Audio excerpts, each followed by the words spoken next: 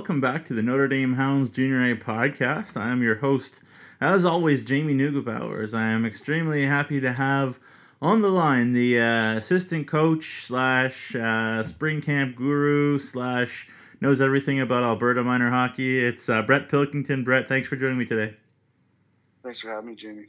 Brett, I kind of want to go down the road of your career, your playing career as well, and also coaching. But you played midget in Calgary, where you're from, and obviously what a factory. Obviously Calgary, hockey has been over the years. What was it kind of like, growing up playing hockey, in such a factory like that? Well, it's like all the cities in Canada. Hockey's the main sport, and in Calgary it's no different. But growing up in Southwest Calgary, there's a rich tradition with the Calgary Royals, and being able to come through the Calgary Royals program and having the opportunity to play midget AAA there for 2 years was an achievement for myself, and having the opportunity to represent the Pacific region at the TELUS Cup was also another achievement that was amazing for myself. Yeah, definitely very cool. And obviously, people around Notre Dame know, kind of a little bit what the TELUS Cup is all about, how hard it is to get there, how hard it is to win it, and whatnot. And then, obviously, after a short junior career, you went on to Bowling Green State University, NCAA Division I hockey between 02 and 06. And obviously for those that don't know out there, where is Bowling Green? What kind of university is it, and what kind of sold you on it? Yeah, so for me, it's an Ohio State college there, and it's about an hour and 15 minutes from Detroit, Windsor area. So it's fairly close to Canada, and it has a rich history.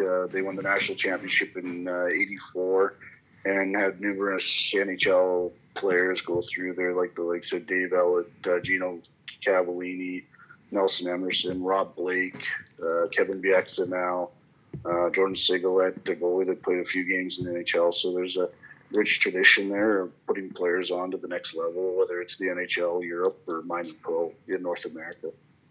Yeah, for sure. And what was it? What was it like playing there at BG? What was the fan culture kind of like? Well, the culture at BG is like no other there. There's while I was there between 02 and 06, we had quite a dominant football team too. So sports on campus in general were pretty nutty, one might say, and every home game was an interesting process for sure. Yeah, one thing I remember going to a couple games at BG was when the other team was rosters were announced. They hold up newspapers or something like that. Is that correct? The fans? So they're announcing the starting lineup for the visiting team. They hold the newspapers up and say who's he, nobody. Yeah. And then after they're done their whole roster, they launch the newspapers on the ice or in the fans or in the stands. So it's pretty good tradition they got going on there. Yeah, it was really, really funny. A couple times, I definitely started laughing when I saw it, and I'm sure even if you're on the other team, you can't help but kind of chuckle at that kind of thing. So it was pretty cool, and it was a great fan section. Obviously, the classic, with the band going and everything too while the game's going on. Classic, college hockey there. That's pretty cool. Yeah, for sure. What kind of player were you? I like to think myself as more of a pass-first offensive centerman for sure. Obviously, if I could add goals, I would, but I thought I was more of a playmaker style hockey player. Yeah, for sure. Except for that one goal that I found in that video. I guess you were playing in Quad City. Is that where you were at the time when that goal was scored? Because that was a pretty sweet one. Yeah, that was my rookie year in pro. Can't lie. Bounced around a couple teams before I found my home there in Quad City, playing for Brian Curran, former NHL player and former coach in the Alberta Junior Hockey League. And I was lucky enough that year to be able to play under some veterans that had numerous games at the pro level, and they showed me the ropes and taught me the way to do it. And I got lucky there in that video for sure. Yeah, so just kind of going down your elite prospects page, it seems like. It seems like it's the case for a lot of guys that go through minor hockey, minor pro, I should say. That, obviously we think, we watch the NHL and the glitz and the glamour and whatnot, but also the story of guys who, or long bus trips and trying to make a scratch, make a living. I guess what was it like? Bouncing around, kind of up to the AHL a couple times, back down to the coast, the CHL, just kind of living contract to contract, kind of year after year, not exactly knowing where you're gonna kind of end up. How tough was that for you, or were you able to kind of just roll with it? Yeah, to be honest, Jamie, that was the time of my life there. Playing the game you love, the passion you have for it, and making money to do it. It was pretty awesome. Um, at the same time, there's a business side to it as well, and that's at those minor pro levels. That's where you can sometimes be bounced around because players are being sent down from the NHL team, and the trickle down effect continues to, from the AHL to the East Coast Hockey League. So. That's why you might see, similar to myself and other people, other players, they bounce around a little bit trying to find their home. And, it's a grind out there, but it's the time of your life playing the game you love for money. So, Yeah, for sure. And obviously, places for those that don't know out there, Kalamazoo, Michigan, Quad City, Mississippi, Elmira, Trenton, New Jersey, Bakersfield, California, Tulsa, Oklahoma, Wichita, like all these really interesting sort of spots. Do you kind of have a favorite from out of those? yeah, for sure. My favorite by far was in Bakersfield, California. It was an hour and a half to the beach, and it being in California where the sun's out every day, it's always a good day there. So, and you get 9,000 fans in Bakersfield there at night, whether it's a weekday game or a weekend game. So it's a hockey place, and it was a good group of guys there as well. Yeah, With definitely. great ranks, so that helps a lot. Yeah, so cool. Sorry for the accidental interruption there. For sure. Yeah, definitely very cool. Did you? I guess it had kind of been going there. With the success that the Anaheim Ducks were kind of having at the same time and whatever. But could you kind of see that hockey was getting a little bit more popular in California? Yeah, for sure. Like when I was down there, about 08, I believe 08, 09, there hockey had already taken off, and you were starting to see more rinks pop up. So now it wasn't just one rink in this community; it was more the 2, 3 level, and that year we were doing more community involvement where it involved skating and around the game of hockey. Whereas, years before hockey took off down there, you wouldn't have seen any of that. So it was quite interesting to see hockey from the ground up happening in California there. Yeah, and of course, for those that don't know, Bakersfield, I think they have an AHL team now. Is that correct? Yeah, they're affiliated with the Edmonton Oilers, so it's their AHL teams in Bakersfield. Yeah, pretty cool for sure. And obviously the this kind of happens to everybody, and I hope it's not a painful memory. But again, there's always a time for everybody, and no matter how good you are, from Wayne Gretzky, on that, you kind of have to say, hey, like I'm not going to do this anymore. So I guess what was that moment like, or were those moments like, in the 09-10 season when you're like, I think I need to move on from the game. What was that like? How tough was that?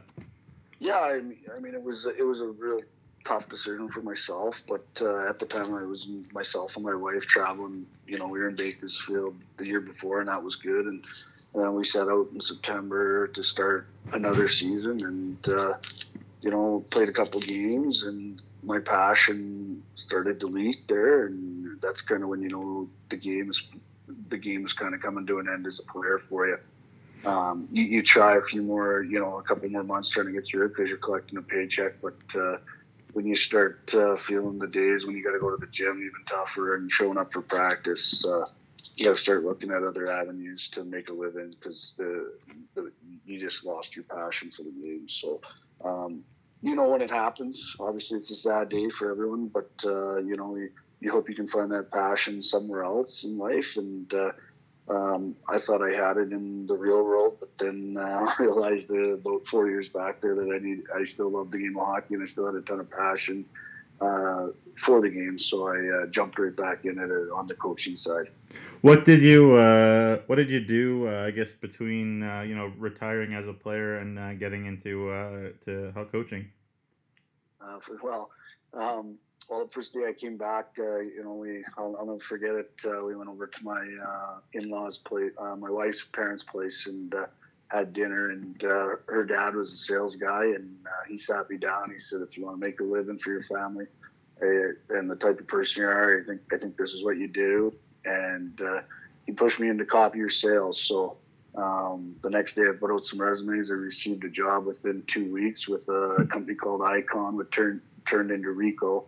And I got my work boots on and was knocking on about 250 doors a week, Wow. trying to sell photocopiers and copies per print. And so I did that for 8 months, got top-notch sales training. And it was funny, I was at one of my roommates from college's weddings after 8 months being at Rico, and he was his uncle was the CEO of a international security company dealing with access control and CCTV, and he offered me a job in Alberta on the spot. So I jumped quickly, and from that point on, I did about 8 years in access control, CCTV, security sales, and worked my way up that chart from sales associate to business development manager to sales manager for Canada. So. Again, I started at the ground there and worked my way back up that ladder. Yeah, definitely cool. What do you feel like you learned from that time that you take into coaching? For me, what I learned from that process is that you got to have a hard shell. Not everyone's going to agree with what you put out there, and not everyone's going to buy what you have. But it's about adapting to the situation and making the best out of what you're given. Yeah, for sure. And then you're in that sales for security program, and then you end up with midget AAA hockey in Calgary, which is a pretty good jump. Obviously, you're coming from pro hockey, D1 hockey, so you had that hockey background. But was coaching something you are always interested in? A, and B, kind of how did you end up with the gigs that you got in Alberta? So for me, like I always knew, having a family, that I was going to be on the coaching side just because of the levels I played at. So I figured, that I would start my process of getting my certificates when my son was young here, and that was my goal. And then one day there, 3-4 years ago, I got a call that there was a vacant spot for the Calgary Buffaloes Midget AAA team, and I jumped at it with the support of my wife and kids, and I went in there. And year one was a big learning curve because at times you still feel like you're in the game as a player, and you have to switch your mentality to be a coach and a teacher of the game, and not being able to answer the bell, one might say, as you can when you're a player. So year two with the same club there, Calgary Buffaloes, was more relaxed and on the teaching side of things. For sure. Fair enough. Cool. Well, then, just two more questions here, Brett. And I really appreciate your time. This has been awesome. You're doing this is awesome. You take a jump, I guess you can say, from Okotoks, where you were to this job. I guess you saw the opening. What kind of moved you to applying, and what was the application process kind of like for you to decide to move your whole family from really a big sort of a big center and Alberta and all that to southern Saskatchewan? Yeah, so I mean, I was looking for opportunity in the coaching realm. Obviously, you start close to home, and you want to make the jump from the AAA to junior level. And so you're looking close to home, and this opportunity jumped up, and I applied for it, and went through the interviewing process, and then got the call back. And it's a funny story at that time, and me being an Alberta boy, and don't want to get too far from home. I thought about it deeply, and the one that pushed me over the edge was my wife. She says, "We're going. Great opportunity, great school there at Notre Dame, and great opportunity to work under Phil Law. You'll learn tons, as he's got all the experience." And when she pushed me over the edge, it was a no-brainer. And the kids and myself and my wife, the first 2-3 months here has been outstanding, and it's been learning on my feet every day, and really enjoying the experience. For sure, cool, yeah, and obviously, again, we're all glad to have you, enjoying having you around for sure, Brett. So there you go. Got to say that, throw that in there. Thank All you. right, then last question, kind of as a two-parter. One is, who is the best player that you ever played with? I mean, like not in just sort of like a for fun game or just somebody skating around, but I mean in a competitive game. And two is, on the current Notre Dame Junior A team, which guy do you feel plays like you the most? So for me, the best player I played with was Kevin Bieksa. Played with him for 2 years at Bowling Green, and it wasn't so much his skill set, but it was his passion, dedication, and work ethic that separates him from me. And obviously, everyone could see he had a long NHL career, and he wasn't the biggest guy, but he showed up to work every single day and gave everything he had. Whether he had bumps and bruises, I'm sure, but he knew what to do and how to stick around the NHL, the top league in the world, for a long time. So he would be a guy that I'd say he was the best player I played with. And the second part of your question there, who plays close to me? Well, I wasn't. I guess I was kind of 5'10", 5'11" there, and being a playmaker, I would say potentially. Who would that be? Maybe Jared Ham there a little bit. Love to compete and love to run the power play and dish the puck out and give all the credit to others before you take it yourself. There you go. Hey, good guy to be compared to. Cool. Well, those are all the questions I have, Brett. I really appreciate your time, and this was great. Thanks, Brett. Yeah, thank you.